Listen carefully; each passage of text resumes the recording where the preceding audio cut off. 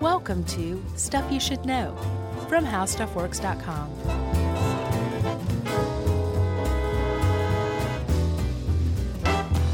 Hey, and welcome to the podcast. I'm Josh Clark, and there's Charles W. Chuck Bryant, and there's Jerry Rowland over there.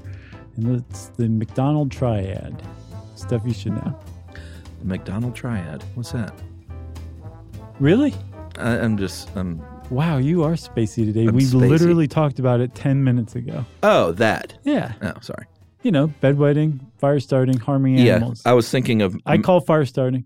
I call bedwetting. All right, Jerry's an animal harmer. Well, we know that's not true. But the first thing I thought of was a McDonald's because I am totally spacey today. And plus, you could probably use some McDonald's right now, I'll bet. Well, I already ate, but if I hadn't have eaten ramen, Mm-hmm. I could have totally partied on a quarter pounder. Quarter pounder, definitely not a Big Mac, right? I don't do Big Macs. It's the sauce.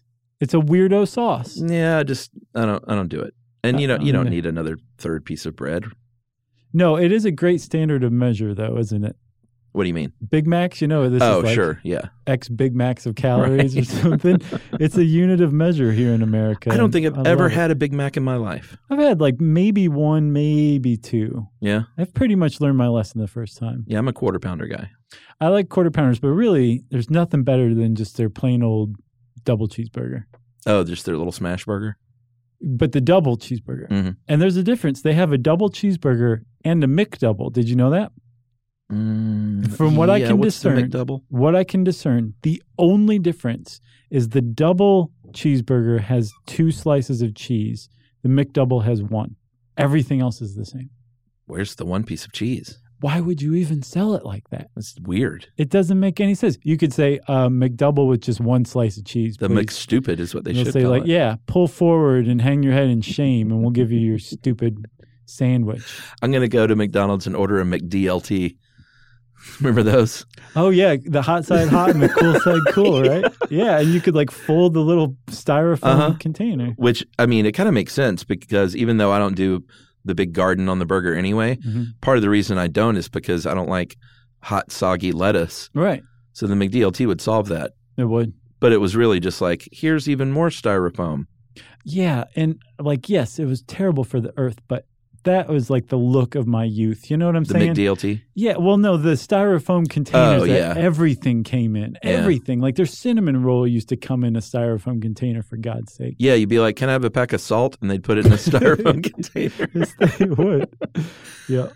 All right. That was got some big McDonald's dollars coming our way now. So I want to paint a picture for you, Chuck. Let's say you owned a McDonald's franchise here in town. Okay. And you decided that you wanted your daughter to take over the business. Sure. If you just said, okay, I'm ready to retire. It's your turn now. Come on in. I'll see you later. Good luck. You would not be doing what's known as nepotism right. You'd be doing it wrong.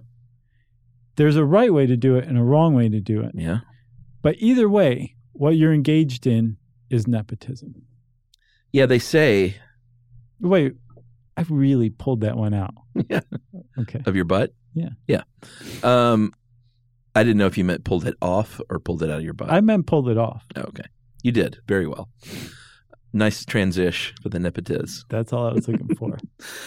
Yeah, they do say, I mean, some experts will say if you do have a family business and you want to eventually hand that over to your kids. If you really want to do that the right way, have them work outside the industry or in that industry, maybe for another company for a while. Yes. Gaining some experience outside your own company, because it can be very problematic to the other employees when that happens, because even if they're qualified, there's a bit of a target sometimes on their back. It's unfair to them. It's unfair to the other employees. It says a lot about you, too. It sends signals, whether you mean it or not. Yeah. It sends signals that you're insecure in your leadership and you need to surround yourself with people who you know will generally agree with you. Yeah. And even if they don't agree with you, you are bringing them in a position where they really owe you a favor. Mm-hmm. There's a lot of opportunity for people to be like, this person's not even qualified for this position. I'm more qualified. I'm just not their son or daughter. Right. This is BS. And then it also has a real chilling effect on morale around the company too, where it's like, no matter what I do or how good I am, I'm never going to get ahead because this employer, this boss is into nepotism and I'm not related to him. So I might as well just quit or go somewhere else or milk the clock. Yeah, I mean, this can take so many forms. Like, it is a time-honored tradition to start a small family business to pass along to your children. Mm-hmm. Like, there's nothing inherently wrong with that. Right. But then there's also the scenario where, mom and dad start a business and the son's off gambling and living up, tripping the lights fantastic, painting the town brown. Yeah, basically acting like Oscar Wilde or something. Yeah. And then it's just handed the keys to the kingdom, right? And they run it into the ground. But that happens. Yeah, there's a saying: the first generation starts the business, the second generation carries on the business, the third generation ruins the business. We grow the seed. Mm-hmm. We plant the seed. Right. Nature grows the seed. Sure. We sow the seed. Where did you just make that up? I think that was sounds like a hippie T-shirt. The Young Ones with like Coco Pelli on it or something. If I would have done it in my Young Ones accent, you probably would have. Did you watch that? The British TV show. How is that on the Young Ones? What, that saying? Was it like a recurring thing or? No, I think it was just in one episode. It just stands out to me. Wow, I guess so. I love the Young Ones. I haven't seen that in a while. I'm sure there are like 8 people that heard that and were like, "Oh my god!" Right? Yeah. Young Ones ref. So there is a right way to do nepotism, but for the most part, especially in America, especially in modern Western society, nepotism is largely frowned upon by the general population. But like you said, it's time honored, it's age old, and there's this great article that we're working from by the Grabster, who basically says, like, you can make the case that nepotism is what civilization was originally built on. Yeah. And that really what you're seeing, this disregard or this dislike or disdain for nepotism, is actually a tension between a meritocracy and nepotism, which are essentially two opposite socio-political sides of the same coin. Yeah. Okay? Yeah, and it's interesting too. I had no idea that in the animal, in biology in the animal kingdom, that they actually refer to animal behaviors as like things like natural selection as nepotism. Yeah, like kin selection, where you will go out of the way. We had a great podcast on that. We did. I couldn't remember if we actually did it or not. We did, huh? We did it. Okay. We did it. Good. But they will talk about in the animal kingdom things like a squirrel is more likely, let's say, to give a warning call. Like a caw, caw. Or whatever a squirrel does. That was a squirrel. Oh, okay. To give a warning call of a predator approaching if they're near family members. And if there are no family members around, they're kind of like, whatever. Good luck. Which proves your point that squirrels are jerks. Right. See you in hell, Todd. And they only think about their own. Right. So family-wise. But that is what, if you're a wildlife biologist, you would call that nepotism. Yeah. Okay. So there's actually an equation for it. Yeah. Take it away. Okay.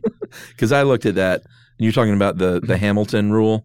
Yes. But I got, my eyes kind of glazed over. It's tough. Hopefully we won't go down a false positives rabbit hole. Yeah. Like we did in that episode. Yeah. But there's this guy, Mr. Hamilton, Dr. Hamilton to us. There's a million things he hasn't done. And his name was William D. Hamilton. This is from the 60s. This struck me as it would have been old, but whatever. He's a technocrat biologist. And he basically said there is a formula for calculating why an animal would do something that seems altruistic. And it has to do with nepotism or kin selection. And this equation is R times B is greater than C. Done. Okay. We want to just stop there? Did we talk about this in kin selection? We had to have, right? I don't think so, man. It does not seem... How did we miss it? I think we talked about it without ever saying the the name of it, and the formula itself. Okay, we just danced around it. Basically, so just real quick, R is the genetic relatedness of the person doing the altruistic act and the person benefiting. B is the benefit of it. And then that has to be, multiply those two things, and it has to be greater than C, which is the cost. So the little worker bees and the worker ants that know, hey, I'm never going to rise to the top here. Right. But I'm going to bust my butt for the queen because everyone else will benefit from it. So for each worker bee, the cost would be 1. They're going to die. They're not going to be able to reproduce and pass on genes. But they're related to the queen, say, by sharing 50% of their genes. Right. And the queen is going to go on and make 10,000 new bees. So you've got 10,000 times 0.5 is the left hand of the equation, and that is way, way greater than cost, which is 1. Right. So therefore, Hamilton's rule would apply in that circumstance. It seems dumb to me. I think that there's way more going on in life than that. Yeah. I don't think you can boil animal behavior down to a formula, especially such a simple formula. I mean, sigma doesn't even appear in this formula. It's that simple, right? Yeah. We can read this formula. It's that simple. Yeah, I almost got it. It's that simple. So I think it's reductive, I think is what I'm trying to say, which is a word I just picked up recently. You've been throwing it around a lot. I've heard it before, but it's really kind of made sense to me lately. So I think that it's a reductive formula, and I dismay the use of it. All right. This I found super interesting is the origins of the word itself. Sometimes word origins are kind of cool like this. Well, you're big time into it, aren't you? Yeah, when it, sometimes it'll light my fire. You know what I'm saying? Like the McDonald triad. But it has the Latin root nepos, N-E-P-O-S, which means nephew. And this came about because of Catholic priests who, as everyone knows, aren't supposed to make sex. So they don't? Not always. Oh, okay. Sometimes they do, and sometimes they have children. And in order to promote their sons, without having to say, this is my son. Exactly. They would call them their nephew. And that's where the root nepos means nephew. That's where it comes from. Yeah, I saw somewhere, I think in Adam, so Saul Bellows, the writer? Yeah. His son Adam wrote a very, very long article in The Atlantic in the early 2000s arguing in favor of nepotism, I think unsuccessfully. But I think he said one of the remaining definitions of nephew is an illegitimate son of a Catholic priest. Oh, really? Still today. Huh. Isn't that weird? Yeah, and then the 3 types that the grabster, I like to liken it to the Corleone family. Okay. Self-determined, coercive, and opportunistic. So self-determined being when you take a job a family member offers because it aligns with your own career goals, which would be Sonny. That's pretty ideal. Sonny Corleone. Oh, I gotcha. I thought you meant Sonny like great. Sunny days. Coercive nepotism is when you take a job because you feel forced into it, which is clearly Michael. And then opportunistic, which is I don't feel pressured and I just take the job because it's the easiest path, which is Fredo through and through. That really works. It really does. Nice job. Interesting. I mean, it stood out to me like a sore thumb. Sure. It did not stick out like a sore thumb to me. That's really something. Yeah. Okay. How about that? You want to take a break? Yeah, and I might just leave. Okay. Drop your mic. All right. See ya.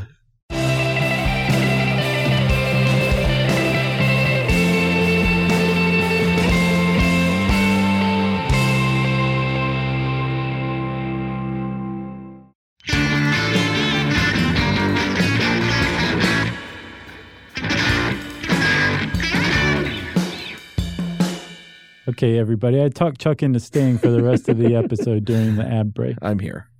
So you've got the definition of nepotism in the biological sense. There's also the sociological sense, which we kind of touched on in the workplace. Wait, we still haven't even said what nepotism is, just like we do. Oh, really? Yep. Oh, okay. Well, so nepotism is basically doling out favors, typically jobs, by a person in a position of power to people who are their relatives. Yes.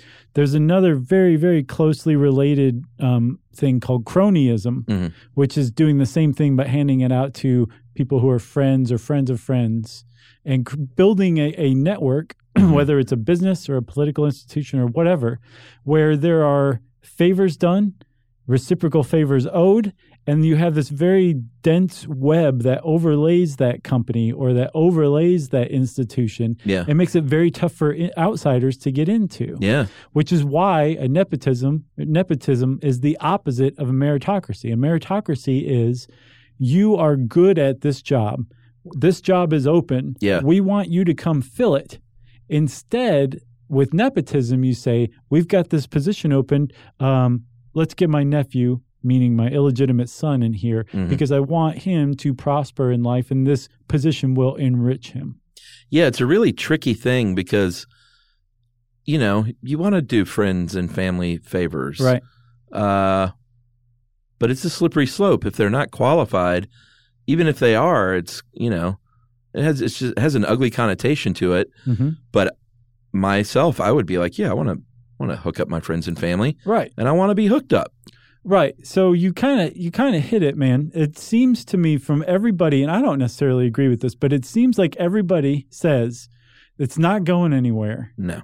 The best you can hope for is a healthy mix. And I guess it seems like a healthy mix is the best way to do it because you don't want a pure meritocracy, because what you end up with is an institution that has all brains and no heart.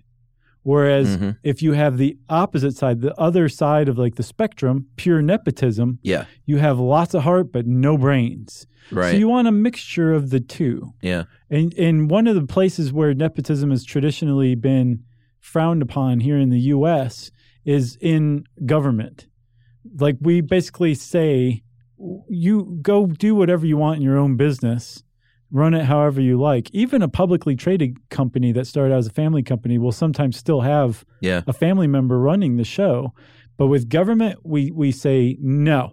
Nobody can do anything nepotistic in government. We've said it from the outset, and we've also broken that rule from the outset too. It's a longstanding American tradition to include nepotism in government.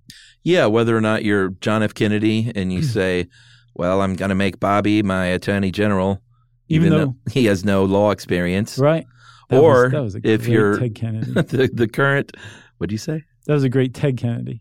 But not John F. Kennedy. Yeah. Or if, the current president giving his daughter and son-in-law positions on his White House staff, which I thought this was interesting. The law, as far as doing that, after John F. Kennedy appointed his brother as U.S. Attorney General, there was a law passed, federal law, saying you cannot appoint a family member to an important position. Yeah. But in 2017, the DOJ said a president can appoint a family member to their own personal White House staff. Right. But after FOIA documents were released in 2017, Freedom of Information Act, we learned that since the Nixon administration, you could not even appoint White House staff. And it's kind of it was overruled. There was a reversal of this.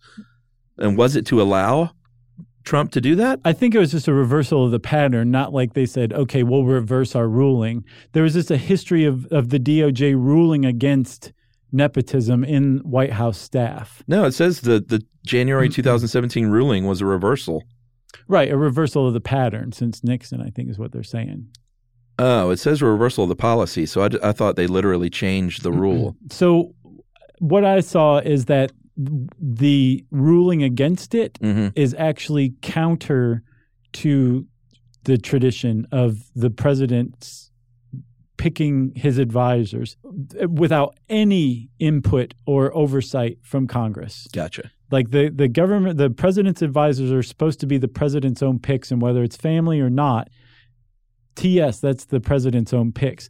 That apparently is the way that it's always been. But then since Nixon, they started shooting down that idea.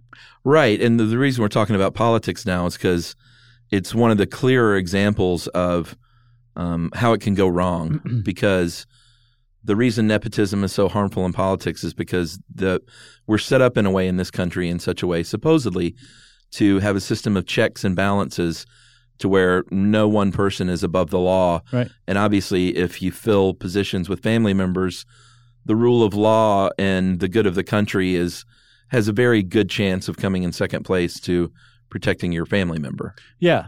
So one of the explanations I saw was that the reason nepotism is bad for democracy is when you have people working in a democracy, in the actual government of the democracy, those people are supposed to be defenders of that democracy and loyal to the democracy, yes, not loyal to the person in power. Right. Nepotism inverts that to where the people who are running the show are loyal to the person in power, not the institution. Yeah. So what you're seeing again right there is a tension between the meritocracy, where you have people who are loyal and dedicated to the institution, and nepotism, where you have people who are loyal and dedicated to the person in power who's doling out the jobs. And the reason that's bad for democracy is the people who owe their job to that person in a very direct manner may look the other way on wrongdoing. Yeah. They may also not be qualified for the job, so they may not even be aware that there's stuff that they're supposed to be loyal to that they're not being loyal to, like in the institution. There's a lot of pitfalls and pratfalls to nepotism as a general rule of thumb in a presidency. Yeah, and I know I brought it up before, but it still makes me laugh every time I think of Jared Kushner taking his first tour of the White House after the election when he was meeting all the people.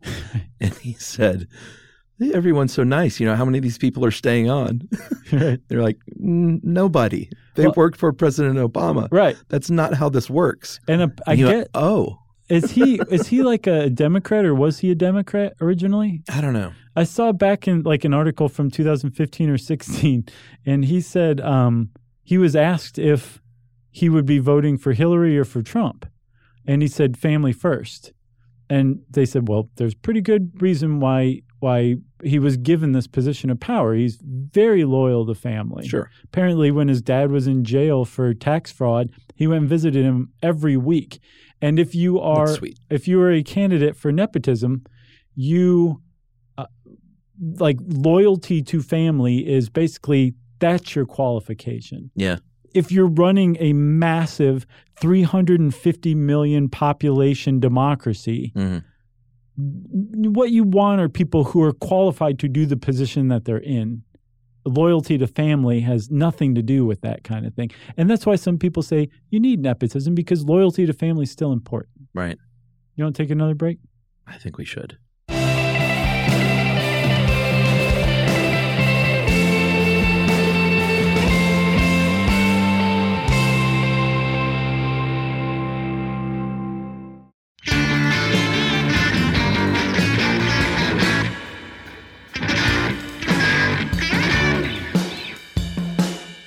So, Chuck, I said before the break that like family, loyalty to family, that's the heart of nepotism, or the basis of nepotism, right? Mm-hmm. And family is very much associated with nepotism. And the family is, if you look at the world and humanity from a sociological perspective, that is the smallest unit of community. Yes. There's the individual, but the individual doesn't represent a community. A family represents a community. And so basically throughout history, throughout time, all over the world, the family has been the basic unit of society. And then it just kind of builds from there, right? Yeah, you got your family, and then many families forms your tribe. Mm-hmm. Your tribe forms your community, and then outward until you have, cities, counties, states, nations. Right, and it just gets more sophisticated from there. But you can reduce all of it, which is very reductive, back to the family, the basic unit. And I think that's one reason why cults are so unpalatable for so many people who aren't in cults, because one of the main characteristics of cults is that they break apart families. The family unit does not exist in the cult. The cult itself is one big family, so that these natural family units have been broken into their constituent pieces and reformed into part of this larger whole, which I think strikes some people as highly unnatural in like a really visceral way. Are you watching, or have you watched Wild Country yet? Is it good? Oh, God. Is it good? It's bananas. I got to see it. I mean, bananas. Is it straight up documentary? Straight up documentary. Oh, man.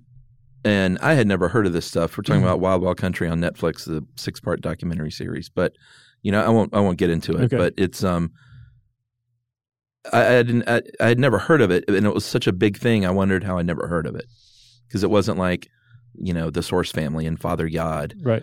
I mean, it was 500,000 people around the world. Yeah. It's bananas. That is bananas. I got to check it out. God, it's so good. I've been watching Black Mirror lately, and I haven't seen the new season yet.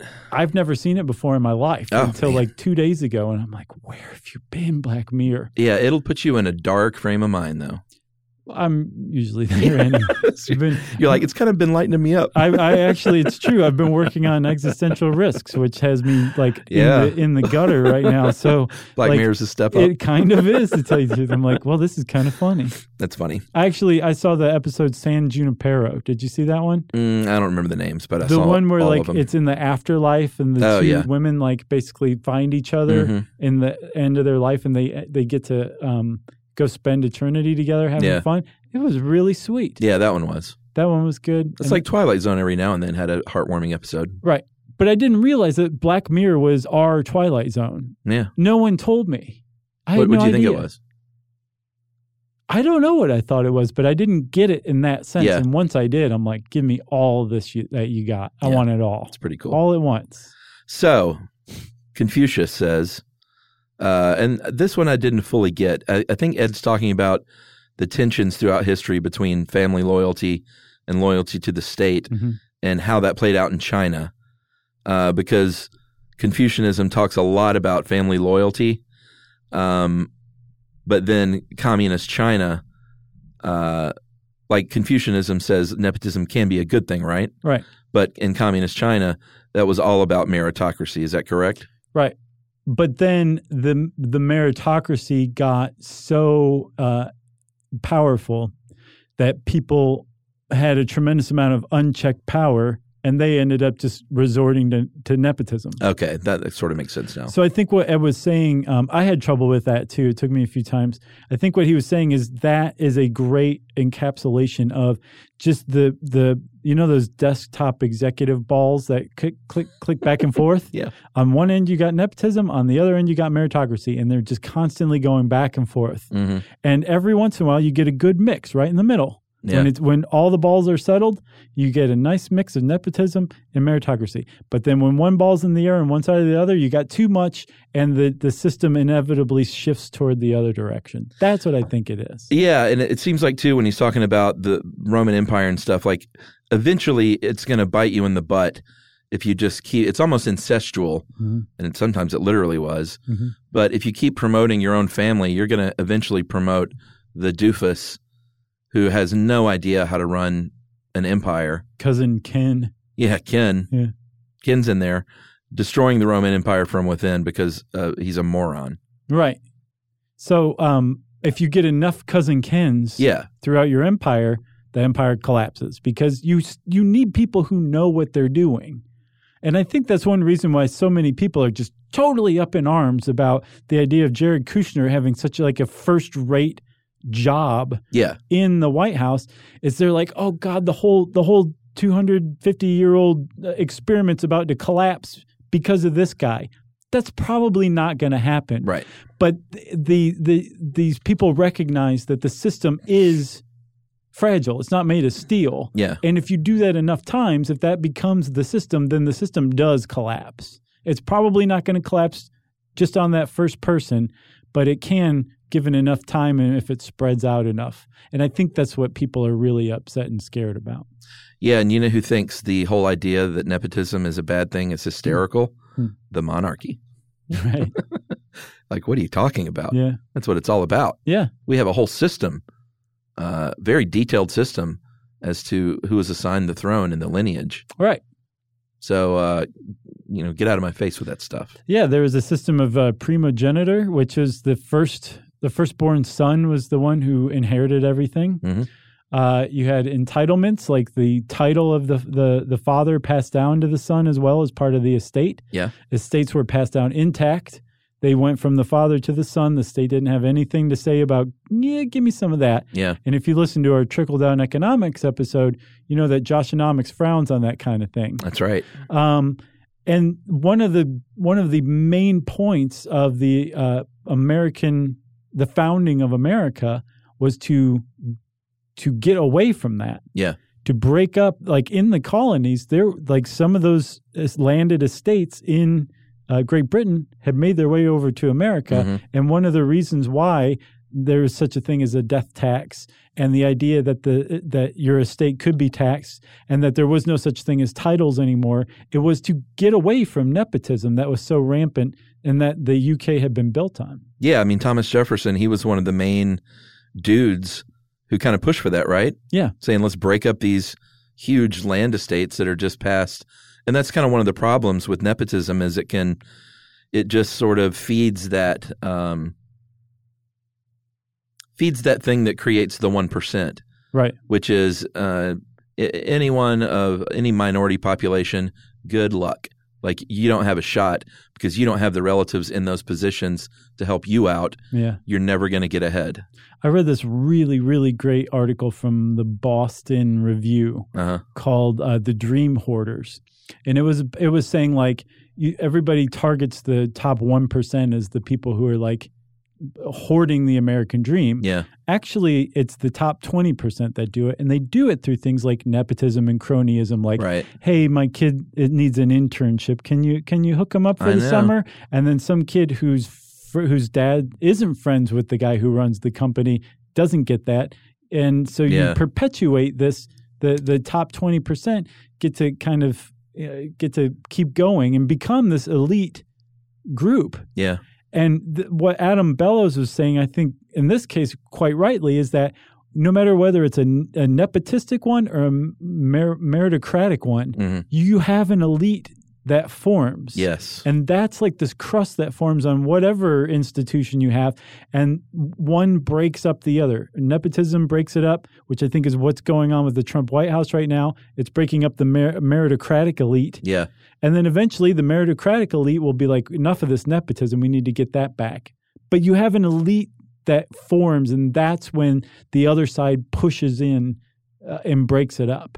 Yeah, but it's so like I said, I think we're all guilty of making that phone call, being like, my cousin, let me make a call, let me see what I can do. Right. This Boston Reader thing said, don't do that. If you really believe in merit, if you really believe in the meritocracy, don't do that. Like you are committing essentially a moral crime against a poor kid. I know, man. It's really tough to reckon with that. Mm-hmm. It's really tough to reckon with that because, like my nieces and nephews, I would do anything to try and help them out. Right. And they would earn it because they are great and smart. And it's not like, he's a real screw up, but let me see if I can make a call. Yeah. But even if they are qualified, it disrupts the system and might keep someone who doesn't have that opportunity down. And it for sure does. And the nepotism has been called a form of discrimination. Yeah. Like if I would assume that most of your nieces and nephews are white, right? They have 100% of them. Okay. Are. Well, I mean, if you have some adopted like people in your family, it might not be. Don't. But for the most part, when people pick up that phone and make that call, they're actually helping out their own race, their own ethnic group, certainly their own socioeconomic class. And so it is a form of discrimination in that sense too. It can also, and it was for a very long time, a form of sexism as well, sexist discrimination, because whenever we had anti-nepotism laws, it was very frequently in the form of a no-spouse rule. Mm-hmm. So your spouse couldn't come work at the company. Well, usually the men were already in the company, so it kept women out of the workplace. Right. And then there's also, you see examples of, I guess, what some people would call positive nepotism or cronyism. Mm-hmm. Like in the film business, let's say when let's say there was a TV show where an African-American was running the show. Right. Which is a rarity these days, but they may, or like Spike Lee famously did for many years, I'm going to hire black crew and give them an opportunity as much as I can. Right. And a lot of people would say, well, that's a form of positive nepotism or cronyism. Sure. Which is interesting. Right. And that's just a whole other kettle of fish. Sure. Right. But it is still a form of cronyism, and it is still a form of nepotism. I thought this one study was interesting. Granted, it was in the 80s, but 1989, there was a paper that found the child of a doctor has a 14% greater chance of being admitted into medical school than someone whose parents were not doctors, and that's after they controlled for variables. So that's called, legacy admissions to universities, things like that. That all just sort of reinforces that thing of, again, usually like white people with a little more money getting admitted into these universities and into these programs, not based on merit. And it's so funny, too, because there's so many people who consider themselves like liberal and progressive and all that, but they wouldn't hesitate to pick up the phone and support this entrenchment of this ruling class or group that they're, a part of. Right. And it's tough, like that tension you felt over that, over the guilt of doing that and the guilt of not doing that. Mm-hmm. That is the tension between meritocracy and nepotism right there in your heart. Yeah, like I can't imagine my niece, if I had an end to a company or whatever that she was interested in, saying like, I'm sorry, I believe in meritocracy. I'm not gonna help you out. You could, though. Such a hard life lesson. Yeah. You could, but yes, she'd be like, I hate my uncle's guts. You ruined my life, Uncle Chuck. I thought this was interesting, too, is when it comes to businesses, there was a study that found that companies who promote CEOs based on family ties perform 14% worse in the ensuing years, which is really interesting. Yeah, but I think that probably entails a lot of those worst case examples of nepotism where it's like, you're my son, you're a total screw up, and all you want to do is get all Oscar Wilde with it, right? But you're going to be CEO now. Whereas if it were like a business owner who said, you're going to be CEO one day, go to school, learn this, go work for one of our competitors, learn their thing. Right. And then you can come around and you got to work in this department, that department, this department, that department. And then eventually, once you've gained the respect of everybody in the company and all of our customers, then you'll be ready to take over. That would probably lead to a good outcome for your company. Well, and Ed also points out that a lot of times the good outcomes come when your company is very idiosyncratic. Mm-hmm. If it's very specific knowledge that you need to run this company. Like if you're a bank that only does business with goats, that's idiosyncratic. Yeah, if you're a goat bank, for sure. Then you might benefit as a company by handing the reins over to your son or daughter who dealt a lot with goat banking. Goat banking. Sure. Yeah. You tried to find an idiosyncratic business. You can't find it. Well, I don't know. I think I was thinking like cobbler, but sure. Goat banking? Yeah, I guess cobbler would have worked too. You got anything else? I don't think there is anything else. I think we kind of covered it mostly. Nepotism. If you want to learn more about it, you can type that word in the search bar at How Stuff Works, and it'll bring up this great article by the Grabster. And since I said Grabster, it's time for listener mail. I'm going to call this one answer about paramedics, private paramedics. Okay. And boy, a couple of things here. We really heard from a lot of paramedics. Mm-hmm. So I think a lot of those folks are listening out there while they're driving around. Yeah. What else are you going to do? Well, yeah. Nothing. And we really heard from you, Utah. We put a call out to Utah. Yeah, man. About a show. We heard more from people from Utah than we did paramedics even. And there were a lot of paramedics in Utah. Yeah. That are listening. The trifecta. So Salt Lake City, we're going to work it out for this year sometime. Yeah. It's on the map. It's on the list. And because of proximity, Phoenix. We're going to try and work it out for you because it's a hop, skip, and a jump. Yeah. Plane-wise from Salt Lake City. Yes. So you guys win by proxy. That's right. So we're hoping to do those two cities later in the year. So stay tuned for that. And quit emailing us. All right. Hey, guys, just want to email you with information about private ambulances. My girlfriend and I have almost 20 years of experience in EMS, and she's currently attending paramedic school. There are two different types of private ambulances, for-profit and non-profit. For-profit ambulances make a majority of their money from hospital discharges where they contract with area hospitals to take patients home or to a rehab facility.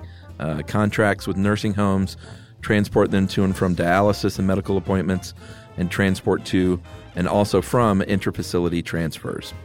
The private ambulance company I worked for had a contract with a rural hospital to transport emergency patients to a larger hospital with more resources. That's like the feeder hospital. I guess farm team. Private ambulances can also have contracts with the municipalities to provide private 911 services, provide paramedics if the municipality operates on an EMT level, or to provide backup to the primary service. What? I think that kind of, you'll just listen to it on slow motion later. Okay, all right. And you'll get it. Nonprofit private ambulances can be hospital-based or municipality-based and usually provide 911 emergency services. Very rarely do they do non-emergency medical transport. The fire department I volunteer on operates a nonprofit ambulance service, and all money made goes back to the operational costs. Woo. That is from Jay Haley. Thanks, Jay. Thanks to you and your girlfriend for 20 years of EMT service between you guys. That's great. Did you ever hear the story about the guy who drove the cab who picked a woman up and found out that he was driving her to hospice and basically took her on a tour of like her memory lane or something like that and drove her around for hours she was like, turn here, I want to go see like my old house or something like that, and just basically drove her around for hours, and then when she was finally ready, took her to hospice and wouldn't take a dime from her. Yeah, I think I remember that, and I think I remember like weeping. Sure, it's a great story. Yeah, I didn't weep, but that's because you're dead inside. If you want to get in touch with us to tell us a great story, we love hearing great stories. You can tweet to us if it's a very, very short story. I'm at Josh Clark. Chuck's at Movie Crush, and we're both at SYSK Podcast. You can join us both on Facebook.com/Stuff You Should Know, or Chuck at Facebook.com/Charles W. Chuck Bryant. You can send us an email to stuffpodcast@howstuffworks. And as always, join us at our home on the web, StuffYouShouldKnow.com.